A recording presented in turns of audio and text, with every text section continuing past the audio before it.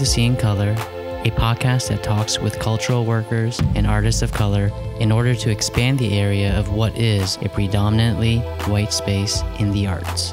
I'm your host, Ziwon Chung.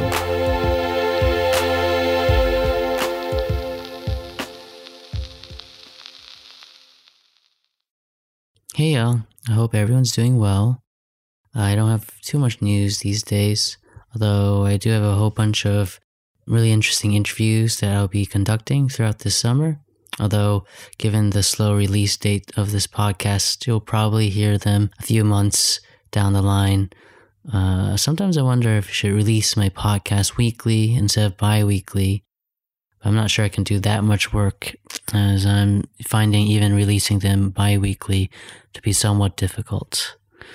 Sometimes I wish I just had a co-host to help spread out the work. But anyway, for today, I'll be interviewing the wonderful Christiane Dolores. Christiane's a multidisciplinary artist, writer, and musician. And a lot of her practice is driven by pursuing questions about our shared humanity, as well as her personal history as a first-generation mixed-race American. Christiane also helps out local Pittsburgh artists through her work as an artist relations coordinator at the Greater Pittsburgh Arts Council. And lastly, Christiane is a member of the Non-White Collective, a group of multiracial women artists who investigate what identity is with and without the context of white, and not just in skin color, but as a system of oppression.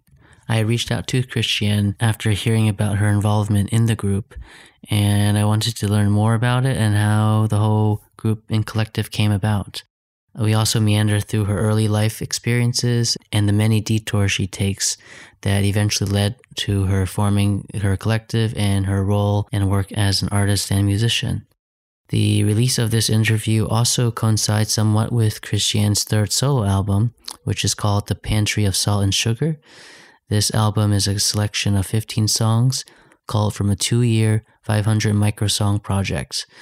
So the album release party, which will happen on July 27th, will be a live performance on a water limousine floating down Pittsburgh's Three Rivers. So if you happen to be in Pittsburgh and want to go, I'll link more information in the show notes.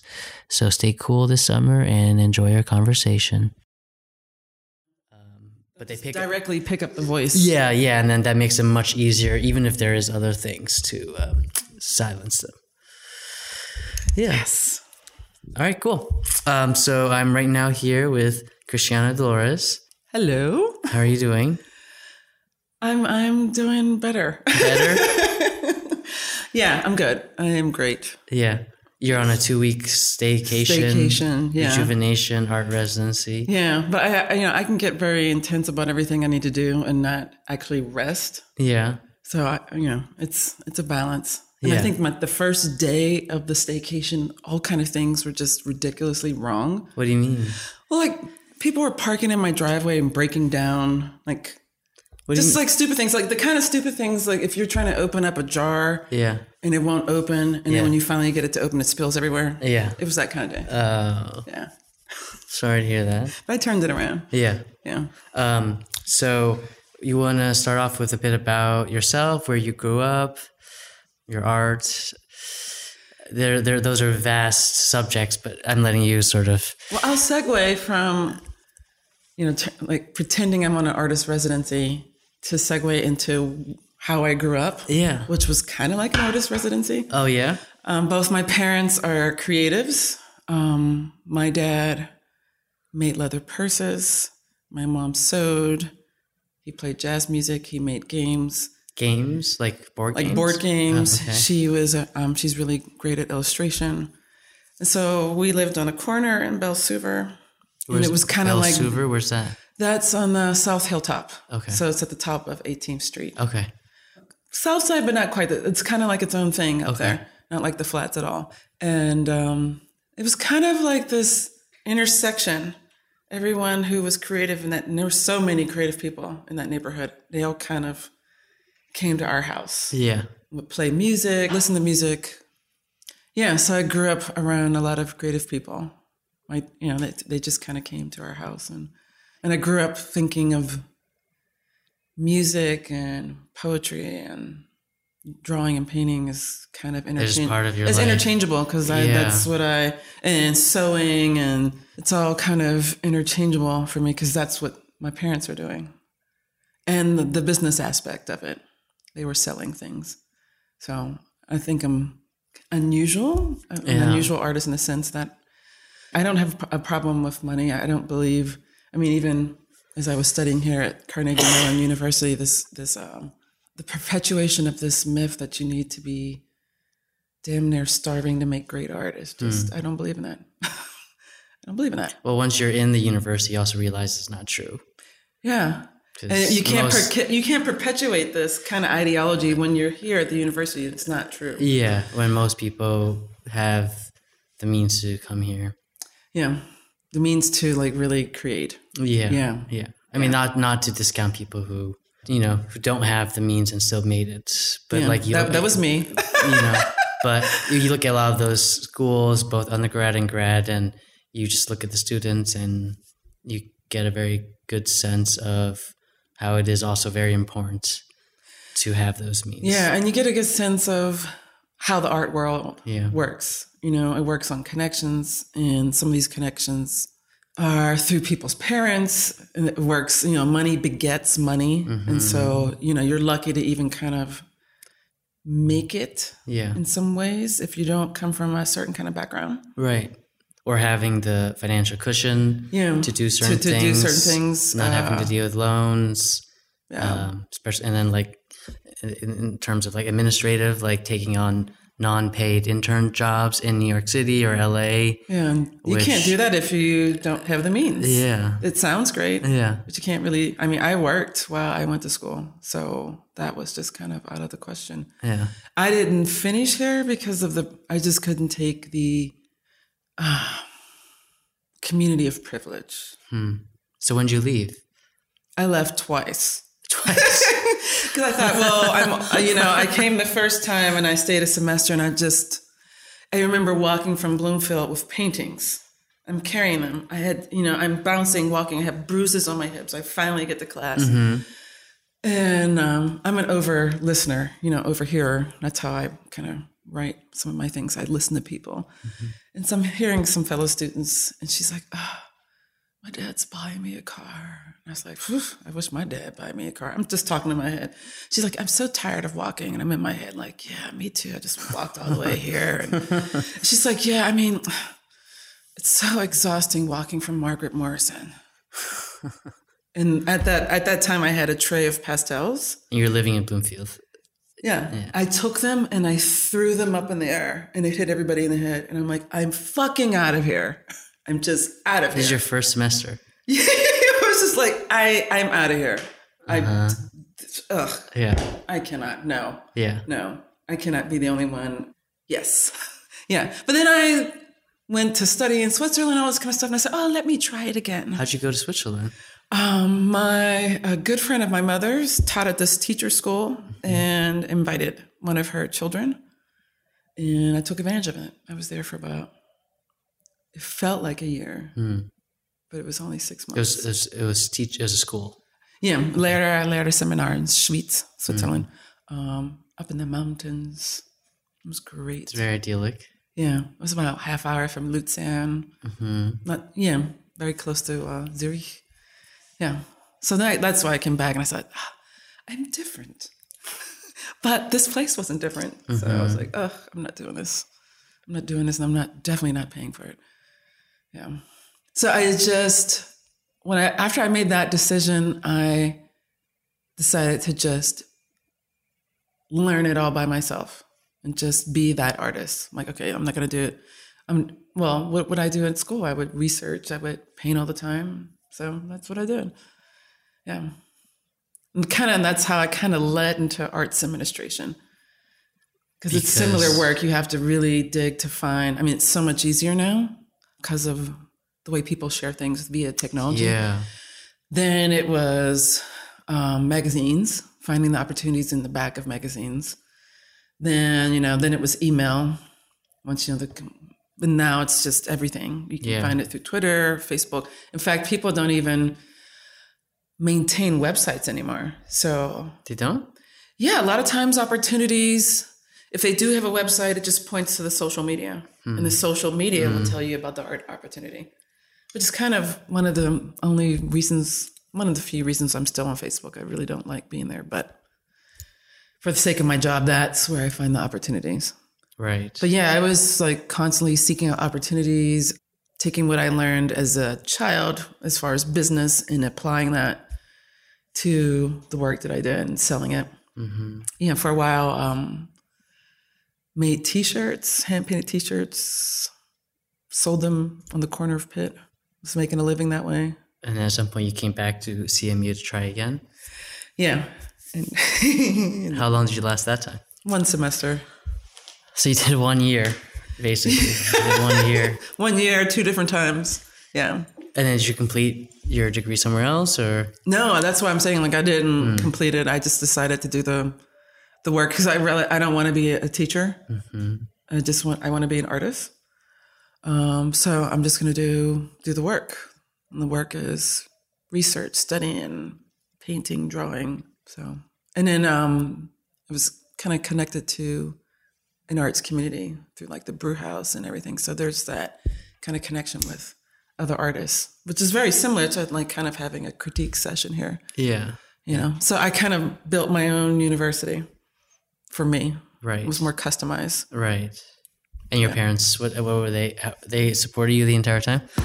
Well, at that time, my parents had split, so my mom completely supportive of me. I mean, I think coming from a European country, there's like a real dedication to the arts. They're not seen as a luxury. Both your parents? No, my father is from Pittsburgh. My mother's from Germany. So I think the viewpoint of art is seen very differently. It's seen as work. Here, it's kind of given this luxury kind of, yeah.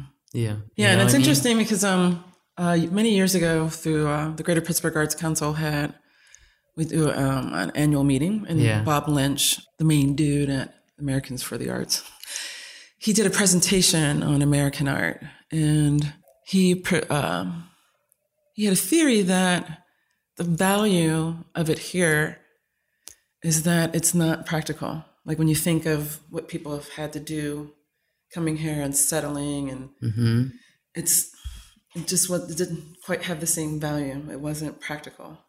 So I thought that was really interesting. I think it's a culture. Like coming to America, it wasn't practical. Well, just the way this country came to be, that people were taking over land, chopping down trees, making log cabins, the whole thing of settling a space that was pristine, and just art was quite, I think crafts were probably really, really big, you know, like quilting and that kind of thing, but it just wasn't really part of it. But I don't know. I also think that's power, right? That it's not practical. Art's not practical. Because you can kind of talk about anything and do anything you want. There aren't any rules. Creativity is not bound. Yeah. And like how we're talking about with this building that we're in architecturally, it's bound by the functionality of people walking around and being able to find places. Yes. Right? But if architecture is unbound, it would have to be a space, it potentially is a space that is not accessible to human beings, which then it ceases maybe to be a building. I'm not sure. Right? Yeah, maybe at that point it becomes public art. Yeah. But, you know, this kind of led me to accidentally become arts administrator in many ways. How did you get into that? You're right now the artist relations coordinator, right?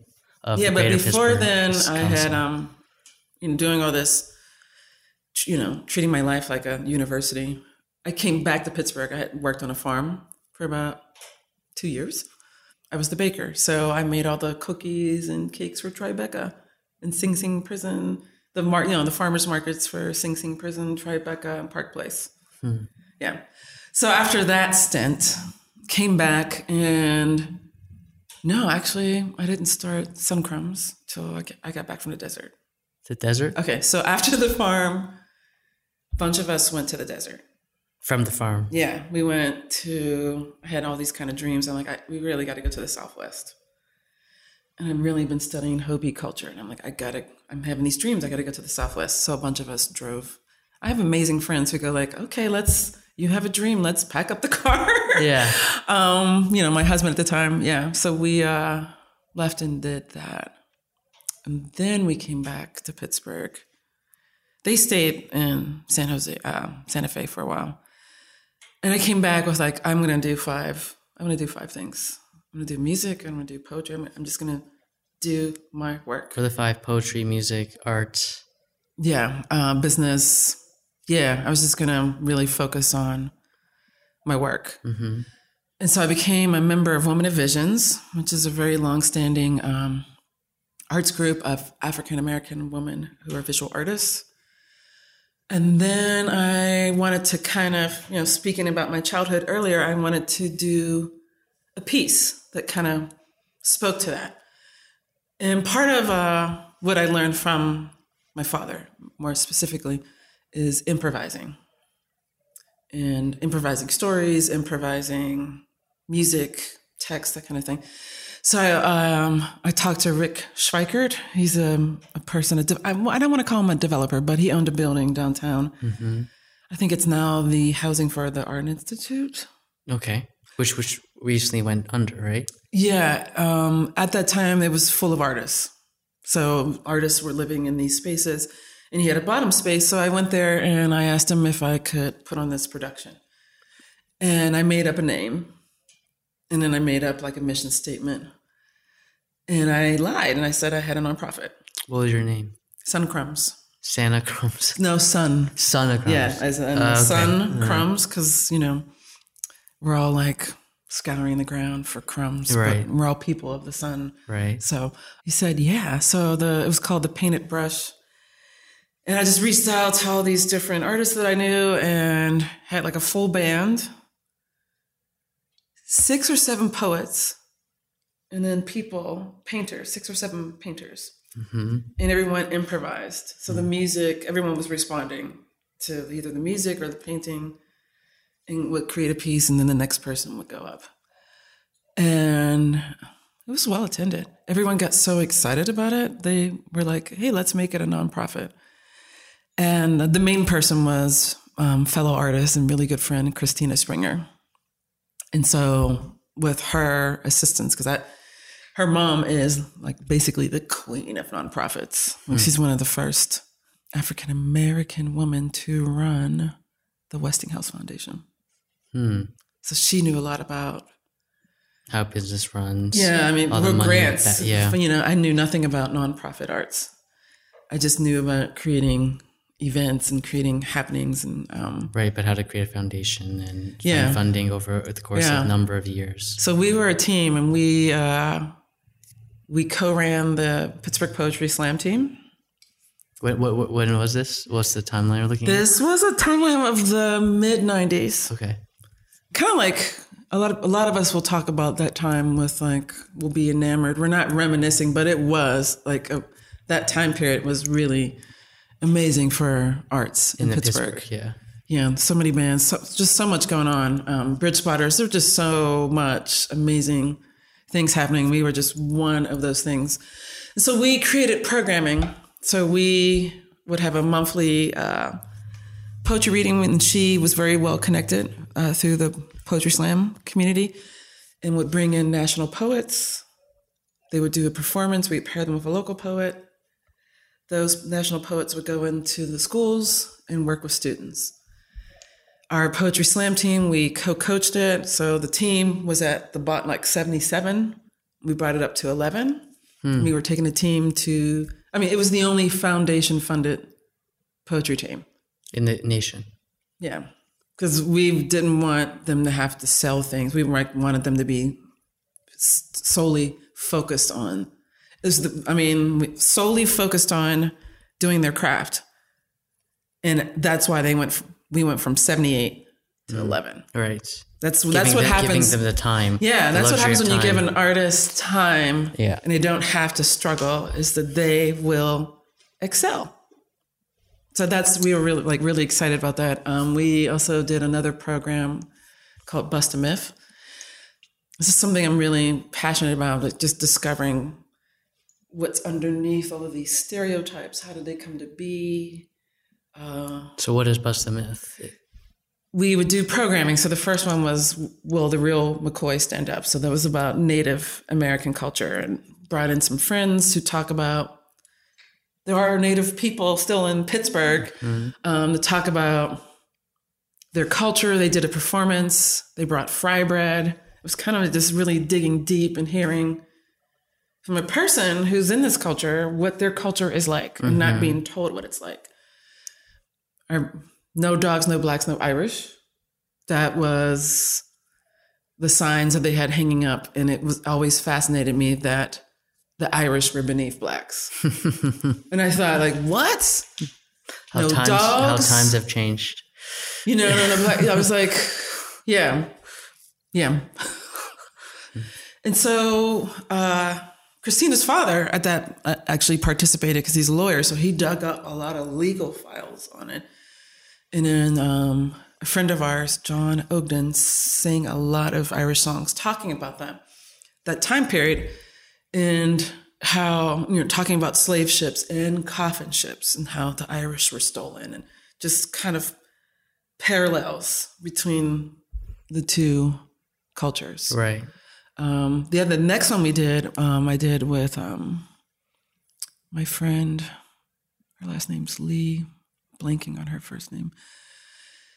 We collaborated, and at the time she was teaching at Pitt. So we did like a week-long presentation. It was called Miscegenation, and it was talking about Asian identity and what it is to be in America, first or second generation immigrant. And so we had like a full-on fair. So different people were showing you anything from origami to flower, like design, like the different kind of crafts from different cultures. We had performances. So I forget his name, but he was Filipino, but he was mixing the traditional Filipino dance with the sticks with hip hop. This is a while ago. I wish I had brought the program because everything's in there. Yeah. Linway Lee. Yeah, that's her name. We collaborated on this.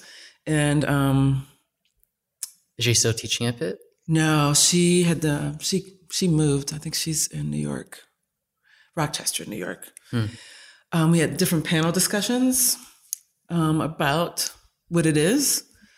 And that was the last one we did. And that was like really big. It was like a week long. It's hard to fill up a week of events. Yeah, but it was really, I was really proud of that one. Yeah. We did lots of exhibitions. So they were group shows, and they, throughout this whole process, we were training the artists that we worked with how to put their portfolio together, whether it was visual or music, how to write an artist statement, how to do a bio, how to present yourself, and most importantly, how to get paid. I think I still don't know how to do that. Oh, well, we'll have a conversation. I know how to write grants, but yeah, we came up with a system on how to get paid as a poet. We came up with a system of how to figure out how to price your artwork.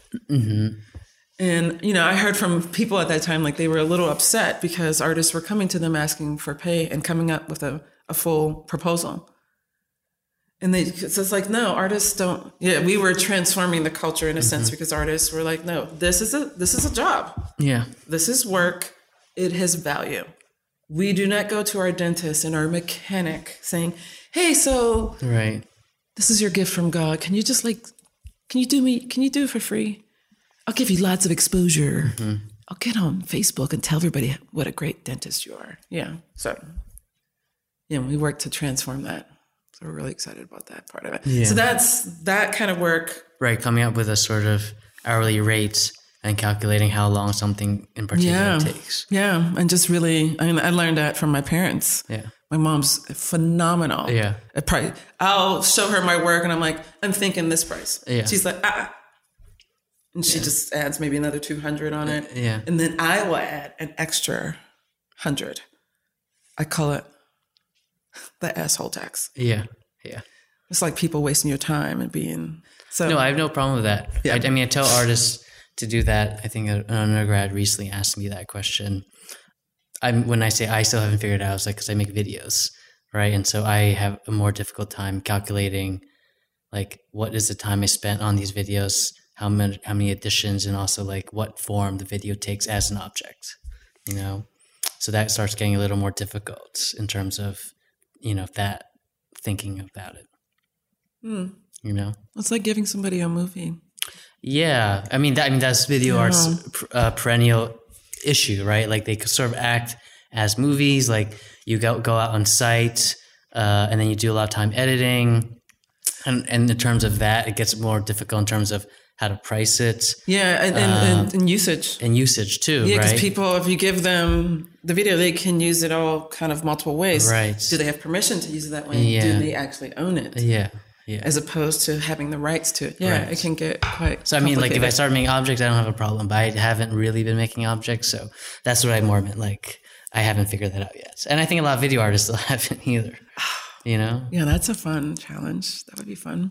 You know? And I think there's something similar with photography. Mm-hmm. Like I think the way photographers price out their work and how you're going to use it. You know, there's lots of, if you're just putting it on your website, that's one price. If you're going to use it for social media, that's a whole nother price. Yeah, it's really interesting. And that's changed. And the addition too of that. Yeah. And then with Instagram, that's changed everything now. Everyone's a photographer, you know? No, they're not. I'm here to say everyone is creative, but not everyone's an artist. I know the world likes to, perpetuate that. It's not true. Being an artist is it's a whole nother dedication. A whole nother dedication than just kind of. I'd like to think randomly. that, but I've also met so many bad artists who are making art and are making money. So like, and sometimes when I look at it, I'm like, objectively, it's hard for me to say like, it's hard to like make those judgment calls on people whose work aesthetically I don't respect, you know what I mean? Or who I think that aren't working very hard, or whatever projection that I have, I think is a similar. Sometimes I'm cautious about saying like not everyone can be an artist, because who am I to know, you know? I think you know. I'm just I know, I mean, but I've met like so many bad artists who it seems to also be able to fall through the cracks. You know what I mean? there are bad artists, no doubt.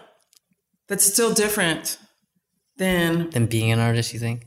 that's still being an artist is a thing. You can be a good one or you can be a bad one. Mm-hmm. Everybody's creative, but the dedication, even if you're lazy, the kind of life it takes to be, you decide on this rough and tumble, rocky road of making art, never knowing feast or famine, never knowing, will I make it this time? Will I get the grant?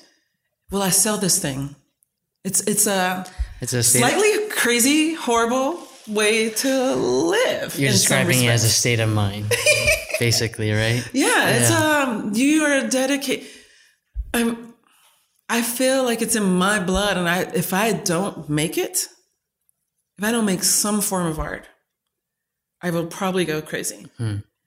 I'm not sure if people who work in construction feel that way. I'm not sure if like a plumber feels like, man, if I don't get to do that, I'm going to go nuts. It's a different kind of feeling. Mm-hmm. Yeah. So you can be good and bad at it, but it's still, for me, a totally different dedication, a totally different type of life. I mean, just look at musicians and dancers dancing 8 hours a day. Kills your body. Yes, you are killing your body. Even when you're painting, you're killing your body. Sometimes you have to use a particular paint.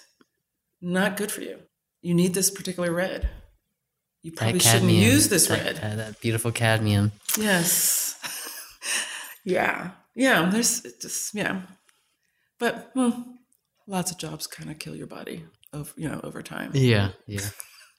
Being a miner will definitely, lots of jobs will kind of kill your body, but yeah. I mean, I think most jobs kill your body either physically or mentally or both. Yes.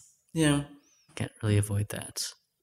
But I think there's something regenerative with art. We're killing ourselves, but we regenerate ourselves. Yeah. I don't always feel that way with like other jobs. And I've had over 80. 80 jobs? You counted? I've been counting. I don't think I've ever counted. I've counted everything from being a clown at a child's party to passing out flyers with a person in a gorilla suit. Yeah. Yeah. Yeah. Yeah, I used to sell pantyhose. I've done just about every kind of job. I was furniture refinisher. I'm sorry. Oh my God. That's not me. That is my dog. My dog is farting like crazy. It's fine. Don't worry. Hello, audience. It's really terribly smelling right here. My dog is just right by my feet. And he's quiet. farting like He's crazy. quiet, which is great. So I guess, yeah. So then how did you end up getting into artist administrator, though? So we kind of went off a random tangent. Well, I think beginning with Sun Crumbs, and then at some point, we didn't get the funding to continue it.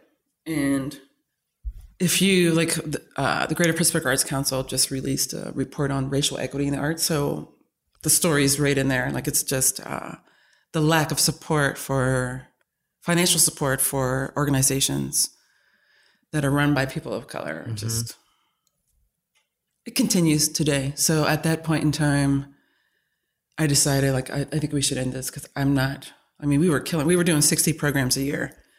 And if they didn't think it was of value to make sure that we were going to get paid, like we would pay ourselves. And that, like I said before, that's not going to work for me. Like, you don't get all this programming and don't get to pay the people who actually do it. So we pulled the plug on that. And then Rob Long, who was at the Brew House, because the Brew House at the time was full of artists and had a theater and a gallery space. He approached me about taking over and running that. So I ran the exhibition space. And then when they finally finished the renovations on the performance space, I took care of both of those spaces. So it was like now it was like I was actually working in an office. Right. So that was a whole nother level of arts administration that I had to do. Yeah. Yeah. And then kind of went on a hiatus, did some other kind of jobs. Saw the job at the Arts Council, applied for it, was the executive assistant for 5-6 years, but always very much focused on individual artists and making sure, like, at that time we were focused on arts nonprofits, small to mid to large nonprofits. We are a member organization. We had a ticketing service, that kind of thing. But we also had individual artist members, but didn't really have many programs that focused on them or took care of them besides Volunteer Lawyers for the Arts. So the Fine Family Foundation provided the initial support to create my position. And so I think it's going on 6 years I've been in this position, which is kind of just a further extension of what I've been doing since I left college. Yeah. Just making sure that all artists have access, because I feel that it's important. Having been at different institutions, it's very clear to me that keeping access from certain people gives a certain thing a kind of cachet, and I don't quite agree with that. So what are some of the ways that you allow or promote better accessibility to artists? One, it's right now we are, it's been launched, but the Pittsburgh Artists Resource website. This is kind of like an extension of what I've been doing. Like I would find resources and then share them with my friends and say, may the best person get the grant. Right. All this kind of information will be on this website. Vendors will be on this website. If you're new to Pittsburgh or returning to Pittsburgh or even a student, it's hard to find the right businesses that will help you construct, fabricate, repair whatever it is that you need. Takes a while, usually. Yeah, it takes a while to make those kind of connections, but it'll be there. Also, classifieds, a classified section. So, hey, I need someone to help me stretch canvas. Hey, I have 5 yards of leftover canvas. Anyone want it? So that'll be there. So there's access to people. Right. In a sense, creating a sort of community. Yeah. And because so much is being done on the phone, you can access it. It's, compatible with the phone. So you can access this information. And that's always been really, really very important to me, that everyone have access to information. That in some ways is like a cornerstone of equity. If you have access to it, then it's really, you can begin to take that information and that knowledge and start to create what you want. There still are barriers, But as long as you have the first step of having access, I think is the important first step. Being available online, which now is much more easy to have access to. You can go to a public library. You can on the phone. Yeah. I go to the Squirrel Hill Library a lot. Yeah. And the library was really big for me. Yeah. Yeah. Friday nights I would be in the library. Such a nerd. Reading art books. I love the library. I love reading art books. The other thing is the emergency fund for artists. Mm-hmm. A lot of us do fundraisers for our friends, our fellow artists in need, and the Hillman Foundation has supported this, jump-started this program to help artists. It's not going to be a lot of money, but it's going to be something like if you experience a catastrophic event that's going to greatly impact your ability to continue making work. All these different things that we do, workshops to make sure that people understand how to move their work forward in a business manner, copyright workshops, intellectual property workshops. Creativity is the thing in the 21st century. So it's really important for people to understand how to protect their creativity. What does that mean? It's all about media now. So, I mean, there have been instances where people have had their work. You put your photographs up. Someone takes the photograph and puts it on their website and is selling the work. Those kinds of things. And so you really have to you can't be aware of everything, but it's important to make sure that your work is protected. It's a difference in a different kind of lawsuit, like small claims or, giant violations, like $2,500 or $25,000 if someone is violating your copyright. Yeah, all this kind of business volunteers for the arts, which will provide marketing and business plans, promotional plans for artists. That was typically just for arts nonprofits, which is great. You have to have a plan, some sort of roadmap. And then I do technical assistance, so I meet artists one-on-one, and it's kind of like a diagnosis. Like, where do you know? Okay, where are you at? Yeah. Where do you want to be? I also look at it kind of like being a rocket. A rocket? Yeah, so I help you lift off, and then I'm the fuselage. I just go boop, and then I'm gone. You can go to whatever planet you want to go to. Yeah. But I help you launch yourself. What was the most interesting ones that you've done? I bet like something like, I'm just trying to imagine. I meet with so many artists and I just help them lift up. Yeah. I don't, oh my God. I don't. Well, my favorite ones, and they call me the fairy art godmother, would be D.S. Kenzel and Anquinique Winfield. Just providing the tools, exploding. Just helping people navigate and find their way. I basically unlock what's already in there. Like as I was saying before, our culture doesn't quite respect what we do. People will come in very downtrodden, very like, can't see my way forward. People don't respect what I'm doing. I don't know how to ask for the money, all this kind of stuff, because you can go to college and get an art degree and still not know how to sell your work. Well, I don't think any colleges teach that. No, they don't. And so that's what I remember coming here at CMU, and I asked for a business class and I was told no. And so that's, another reason why I went off on my own. It's like, it's pointless to me to just be in the studio and not know how to sell the work. Then what am I doing? I'm training myself to be a professor. I don't want to be a professor. So I think what we do at the Arts Council and what the kind of things that happen through my area fill that niche. Right. Because you learn how to be a great artist and learn techniques and all that kind of stuff, but you don't know how to market yourself. You don't know how to brand yourself. You don't know how to talk about yourself. So we do that. That's awesome. Yeah, I help people with their artist statements. Yeah. Of course, mine sucks. What do they say? The cobbler's children have no shoes. Yeah. Yeah, my bio. Ugh. Or you always hear that chefs oftentimes cook the most simplest thing for themselves after they're done, because they're like, we've been doing this all the time, so. Yeah, that's the price I'm paying for doing this kind of work. Right. Yeah, I'm like, yeah. Yeah. Yeah, so then from there, the other things I noticed you had, I saw you had a YouTube television channel, Art Happens TV, which you do with Jen Saffron, and then you also have the Non-White Collective. I don't know if you want to talk a little bit about both of those. Hashtag the Not White Collective. Began. I always keep saying non. Yeah, it's not non.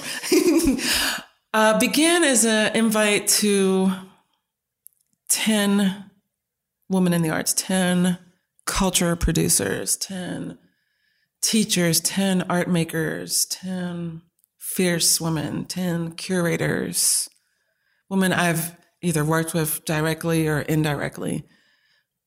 I have been having a conversation in my head about culture, about where does a person such as myself fit in? And I guess even now they're calling the next generation, what are they calling them? Third world kids or something like that. Third culture kids. Kids who are what? How are they being grouped? Their parents are of two different cultures. They grow up in one area, live in another area. So they're just they're of three cultures. Okay. And trying to navigate that. So just trying to figure out like where do I fit in this? And I wanted to have a conversation with other similar people who are immigrants or descendants of immigrants, who are people of color, who are biracial, multiracial, because I've traveled across the country many, many times. And I think there is a misconception that when we're in urban areas, that it truly reflects the whole of America. It does not. It's a pocket. This country is very binary. Good, bad, Republican, Democrat, male, female, black, white. For me, it has seems to have a sincere problem with gray areas. Well, people have problems with gray areas. Yeah. So I invited these 10 women to have this conversation. They are, hopefully I remember all the names. Fran Flaherty, Maritza Mosquera, Sarah Aziz, Veronica Corpus, Leanna Manise, Amber Epps, Christina Springer, Henya, I feel like I'm forgetting, and Maggie Negretti. And so for the past, I think we're going on 3 years. For 2 years, we met almost monthly to talk about ourselves. And like you started it, right? Yeah, just jump-started it. And to talk about ourselves. It just began as a conversation. Who are we? Henya and I did a performance together. I was reciting poetry and she was playing conga drums. And a photographer came up to us and it was a Black poetry reading. I was invited by the Kelly Strayhorn. And he said to she and I, wow, you guys were great, but what are you two white ladies doing here? And we're like, we looked at each other and I think she cursed at him in Spanish and I cursed at him. And I'm like, what? We're not white. So this kind of idea began very long for me because I'm just like, you don't get to define me because it makes you more comfortable to think that I'm aligned with you. First off, I don't comprehend the need for whiteness. I feel like everybody comes from somewhere. And so when you just adopt this kind of bucket, this like silo of whiteness, I feel like you don't honor your ancestors. That's just where I'm coming from with that. And also when you say that, I feel like you are aligning yourself with the power structure. And the power structure of white supremacy,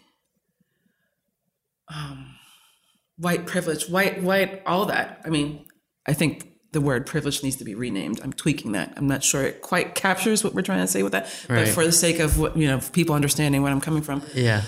This concept is everything that's not white is in opposition in order to maintain whiteness. And so we kind of just talked about that, and then we just kind of grew into a group, and we decided to keep the name. Kind of went back and forth, and I thought the name was kind of like a koan. Oh, a what? A koan, kind of like a riddle. Oh, okay. In a sense, because Well, one, if you're offended by it, that just says that opens says up everything. That says everything, but it also opens up a door for a conversation. Mm-hmm. It doesn't say non, and it's talking about us. It's not talking about you. Mm-hmm. So if you're taking offense to it, no one's talking about you. We're defining ourselves, and we're saying we're not white. You don't get to define us. Even there was a staff person who would write grants and would just decide who I was. I told her I was multiracial. So when you need to put down the ethnicity of the staff, this is what she kept constantly putting down. She wouldn't put it down. And I'm like, She wouldn't put what down? Multiracial. Oh, okay. We got into it. I was like, you don't get to define me. What are you doing? I've told you 3 years now, and you keep deciding who you think I am. You don't get to do that. No, no, you don't get to do that. So I'm very, yeah. And also another reason, I just felt like I'm seeing more and more children like myself. And I'm like, how are they navigating this? Or maybe it's easier to see them because of the internet. Yeah. And also I want them to see us. Mm-hmm.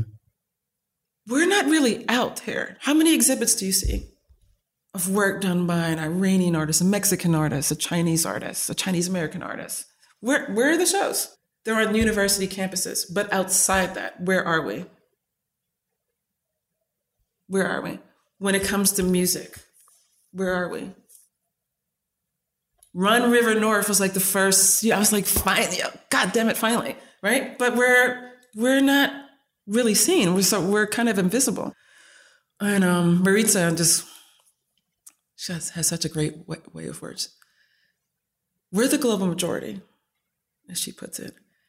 But she said, in response to the creation of this group, she said, Christiana, you're asking us to step forward. And I said, yeah, I think we have to step forward. We can't let people define who we are for the sake of not ruffling or, not like rocking the boat. We need younger people to know that we've been here and we've been doing stuff. We need to put on shows so you can see us. Like we did In Between the Middle recently at the Brew House. And each of us, it was a broad curation. Each of us invited people. We didn't see the work beforehand. Only a few people sent pictures of the work, but on the whole, we didn't see the work coming. It was just anyone could apply. Yeah. So there was we knew the work that we were going to put in the show, mm-hmm. but it wasn't so much anyone could apply. They were invited by one of the members. And it was just phenomenal how the show came together. Not having seen the work in all the different people and cultures that were there. And the energy in the room was incredible. And so many people, this is how you do something you don't quite know. We know it makes ourselves feel good. But so many people, everybody,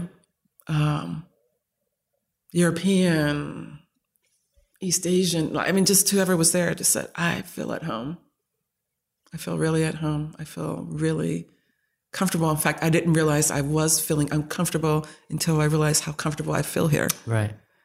You normalize that uncomfortableness of being an outsider. Yeah. And so it's providing this space. And I love the fact that it's become something bigger. Mm-hmm. I'm very clear that I'm not the leader. There are 10, we're now 14. Each of these women are leaders. They're incredible. There doesn't need to be a leader. We're all leaders. And we work really well together. So we have different areas of talent. So whatever is needed, a person steps up and handles it. And it just flows. Because I think it's important. And people are intelligent.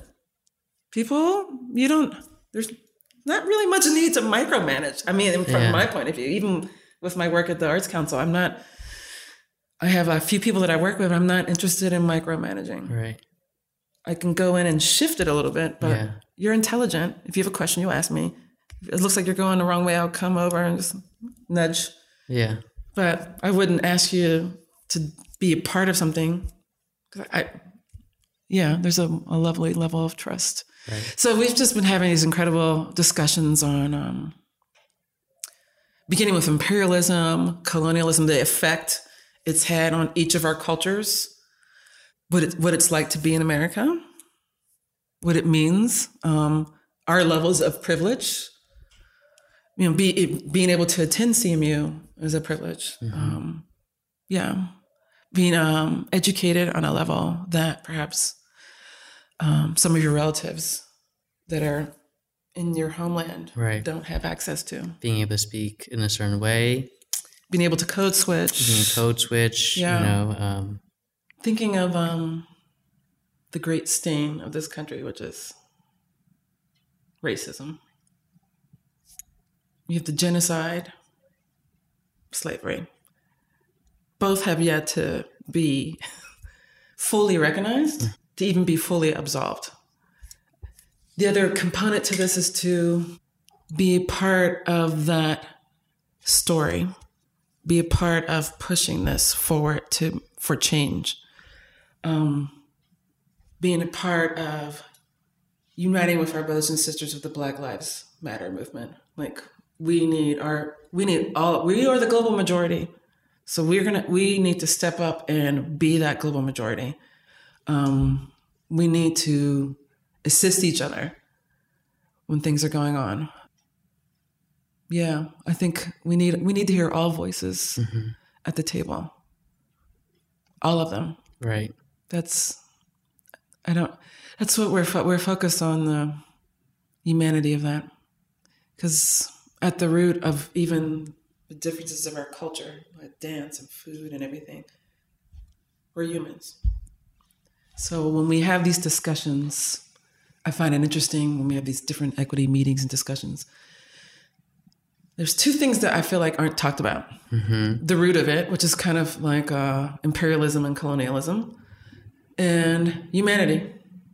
Like, when are we going to talk about how to humanely treat each other while celebrating who we are? Because I think when people hear humanity, they think it means destroying like your cultural differences so you can all be on the same page. I was like, no, we're all kind of in the same book, different chapters, different paragraphs. We're all humans in a broader sense. Yeah, that's not a great melting pot destruction here. I've always, that when I saw that as a kid, it terrified me. What? Yeah, you have a melting pot? Yeah, you learn it. I'm like, I don't like this. Yeah. I remember as a kid, I'm like, I'm not going in no damn pot. And I just thought it was really it was terrible. Yeah. I mean, just the imagery of it. Just the thought, melting pot. Yeah. Just the words. Now I'm curious to see who came up with that. Yeah, it's a drawing. Yeah, I looked it up a while ago. Yeah, because it's part of our research. We looked it up because we had a discussion of it at one of the night white meetings, and we're just like, I think it was like the 30s, 1930s, and there's like all these different drawings. Yeah, the Great American Melting Pot. And then you can see all, like one of the drawings, you see all the people in their costumes of their culture. Yeah, yeah. Tumbling into the pot. Yeah. What, to come out? Come out white. Come out white. Yeah. I mean, they won't say that. Yeah. But that's what it's supposed to be. This identity of whiteness, which is in opposition to everything that isn't white. Yeah. Yeah. As a kid, I hated it. I didn't like it. Yeah. I got in trouble a lot, too. I didn't pledge allegiance. I haven't pledged allegiance since. Yeah. Both my parents told me, like, our people aren't free. Don't pledge. Yeah. Until everybody's free. I got in trouble. Well, not in trouble. I got reprimanded for not standing or stopping to doing what I was doing especially after the 9/11, when a lot of schools were playing the Pledge of Allegiance. So I was in high school when that happened. And I think there was an official ruling.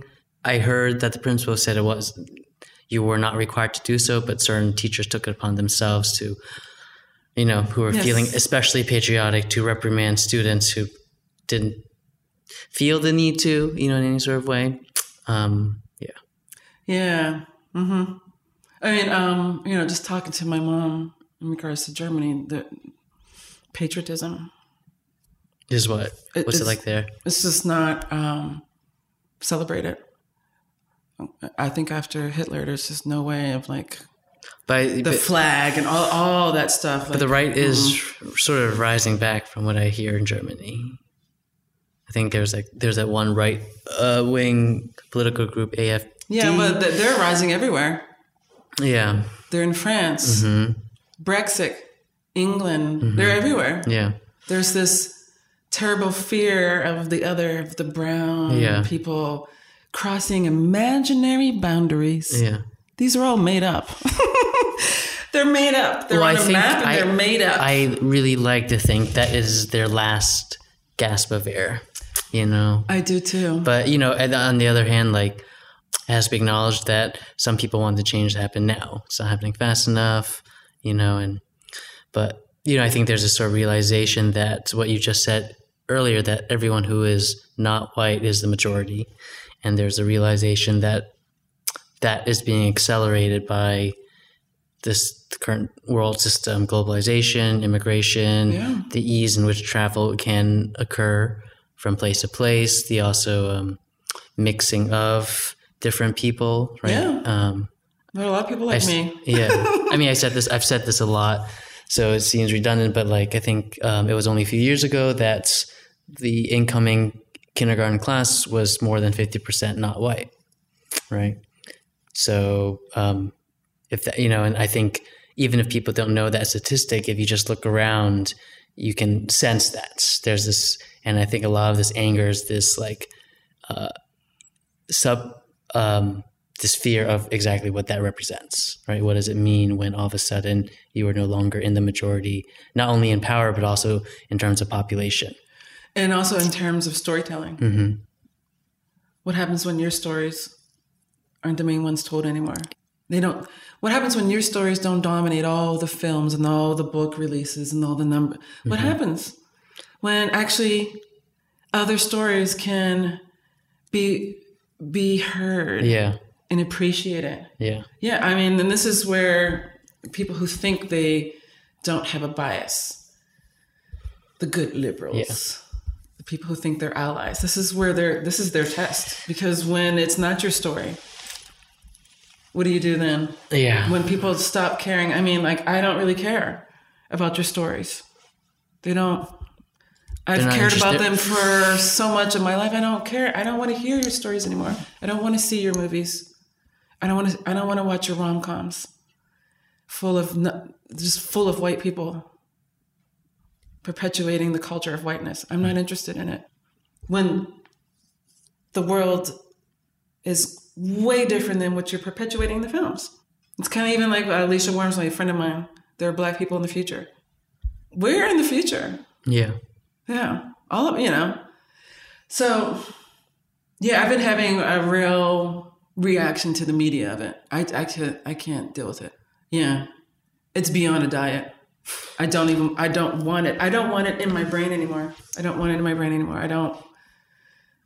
to watch, I love sci-fi, but I don't want to watch your sci-fi films where there's one white guy who's going to save everybody. I don't want it anymore. I don't want when you take characters and you like... They get angry though when it's surprising and dumb and scary when they do that, when they get angry at people who are not white in sci-fi movies, right? Like all the anger at the Asian woman in the new Star Wars films and all the silly things. God.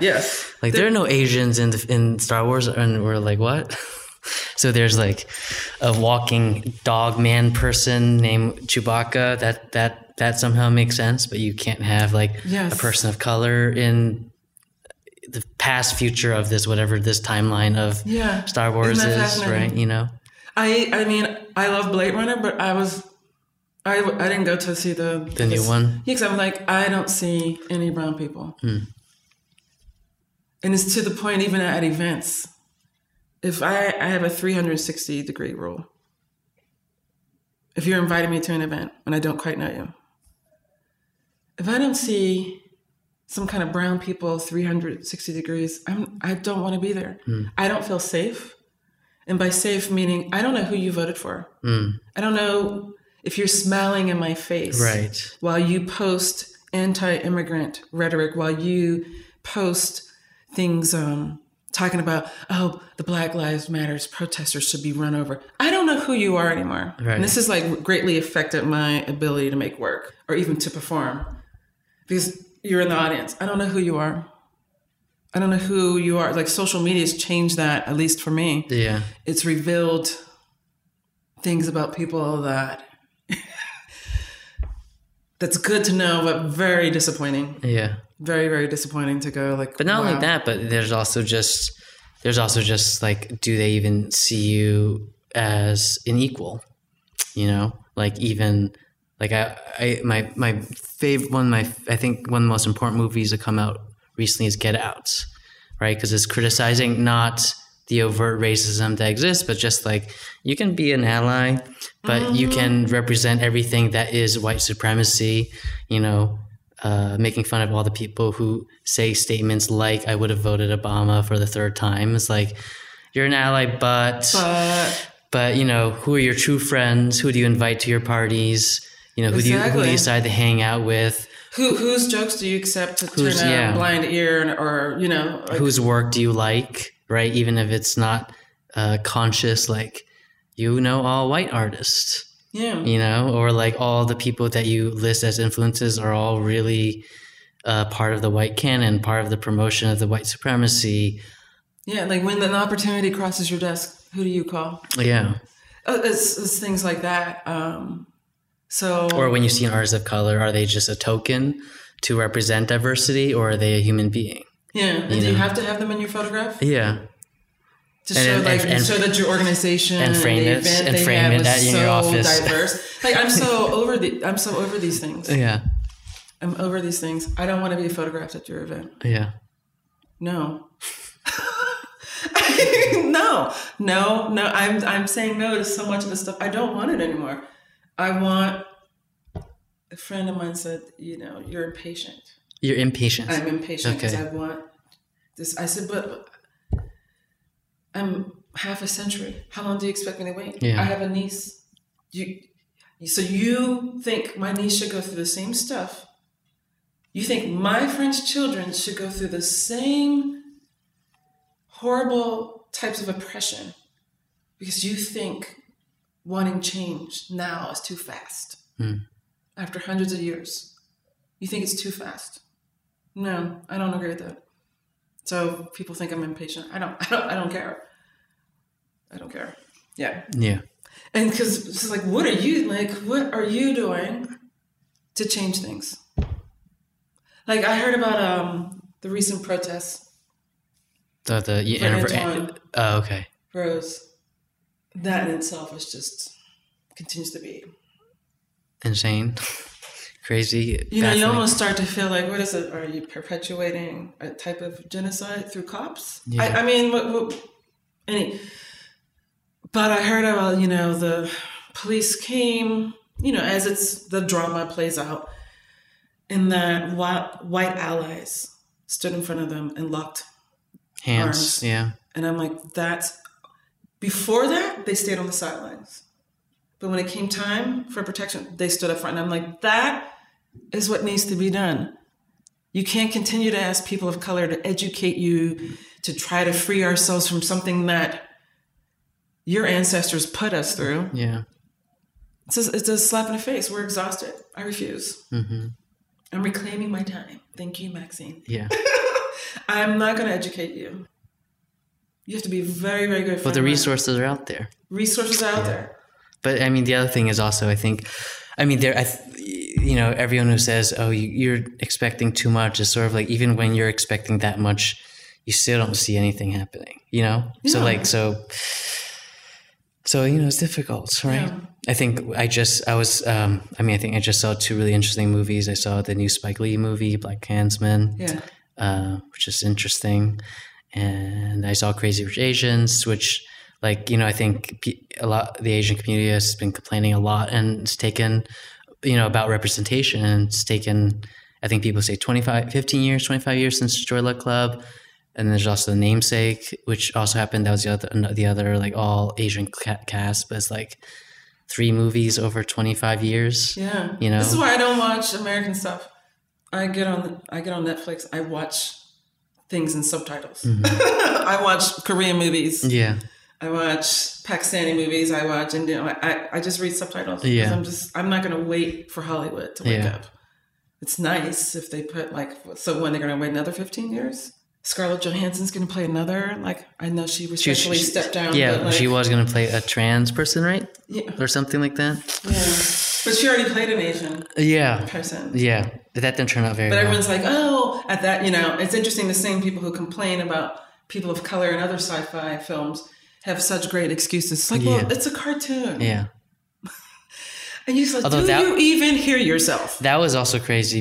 That also revealed also the effects of colonialism and white supremacy because, Japanese people were proud that a white person was playing a Japanese character. And then obviously all the white people jumped on see, Japanese people are okay with it. And it's like... Well, now Hollywood blames China. For what? Having so many white characters in the films because the Chinese market is gigantic, and they don't. This is what's playing. It's playing out in different blogs and everything. They don't want to see. Yeah, although there was, I haven't seen too many Chinese movies that are, I guess, directly promoting to Chinese people through Hollywood.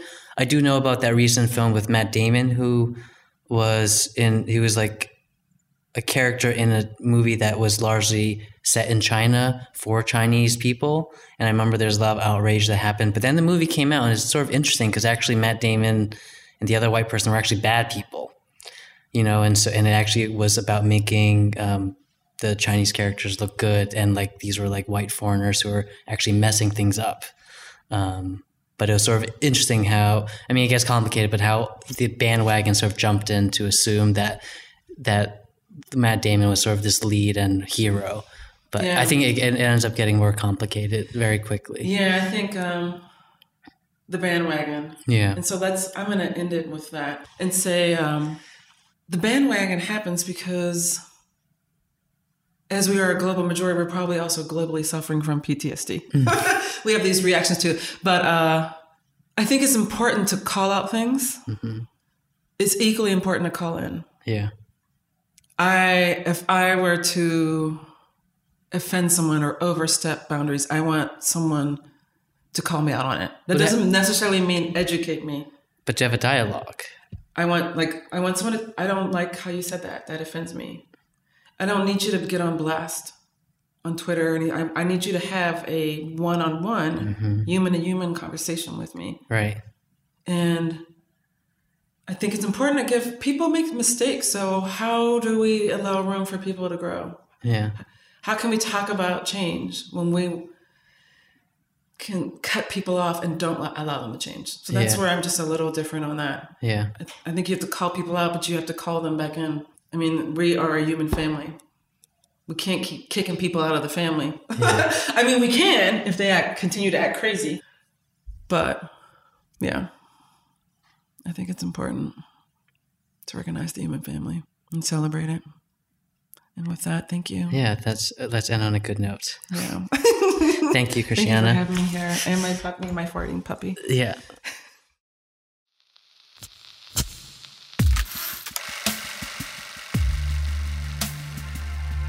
Seeing Color is recorded, edited, and produced by myself, Ziwan Chung. Original music by Alex Chow. You can find more information on the website www.seeingcolorpod.com or on Instagram, Twitter, and Facebook under the handle Seeing Color Pod. If you enjoyed this show, please go to Apple Podcasts or iTunes and give Seeing Color a 5-star review. This really helps others discover the show and provides greater visibility for everyone on Seeing Color. Again, thank you so much for listening, and goodbye for now.